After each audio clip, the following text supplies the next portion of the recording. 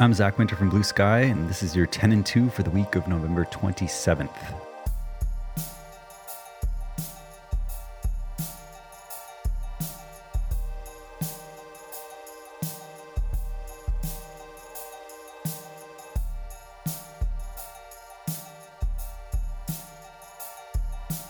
So here we go. 1.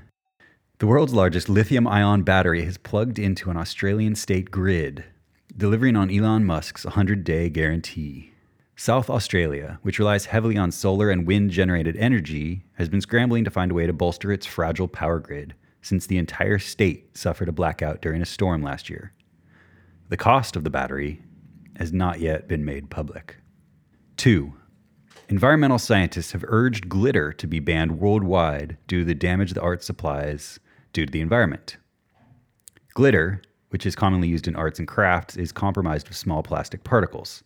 Scientists argue that the particles get into the ocean and the environment where animals eat it. 3.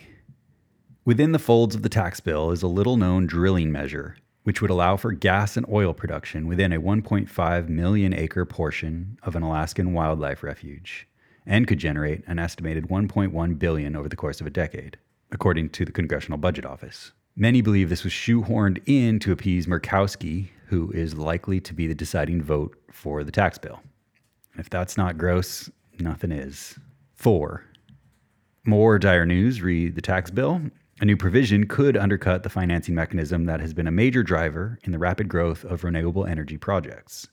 The BEAT provision is designed to make it harder for corporations to dodge taxes, but it would also sweep up tax credits, such as the Renewable Energy Production Tax Credit for wind power projects and the Investment Tax Credit for solar projects, making the credits more difficult to monetize. 5. A coast-to-coast holiday heat wave means that on Thursday, the last day of November, just 7.6% of the country was snow-covered, about one-third of the typical value over the past 15 years. Over the past 7 days, 1,550 record high temperatures have been set across the country compared to just 15 record lows, a 100-to-1 clip. Nearly every corner of the country is warmer than normal. 6. Google is officially offsetting 100% of its energy usage with either wind or solar power. The company signed contracts on 3 wind power plants in recent days to bring them over the 3 gigawatt of production capacity. Google's energy infrastructure investments have totaled over $3.5 billion globally, with about 2/3 being in the US. 7. The disaster of October's wildfires here in Sonoma County didn't stop once the flames were finally extinguished. The toxic ash left by the firestorm sat awaiting a rainstorm to wash the deadly debris into drains and creeks, and once in the waterways, imperiled drinking water and aquatic life. A diverse team of volunteers, environmental groups, landowners, and public agencies came together to deploy cutting-edge bioremediation techniques using mushrooms and compost to absorb and neutralize the deadly runoff. 8. Yet again, we're reminded that the ocean is full of trash. A lobster fished from waters off the coast of New Brunswick, Canada, was found earlier this month with an unusual marking on its claw, what appears to be the image of a Pepsi can.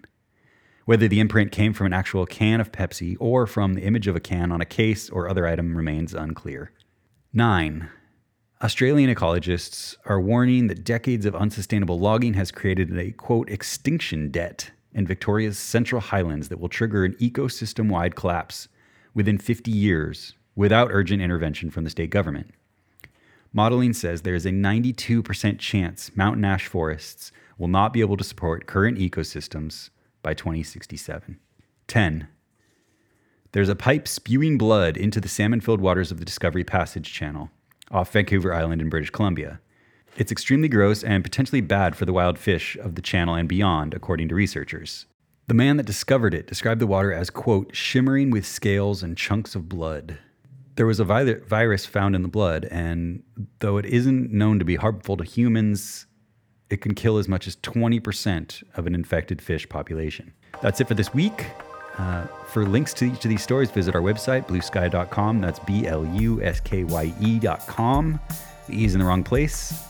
Thanks for listening, and see you next week.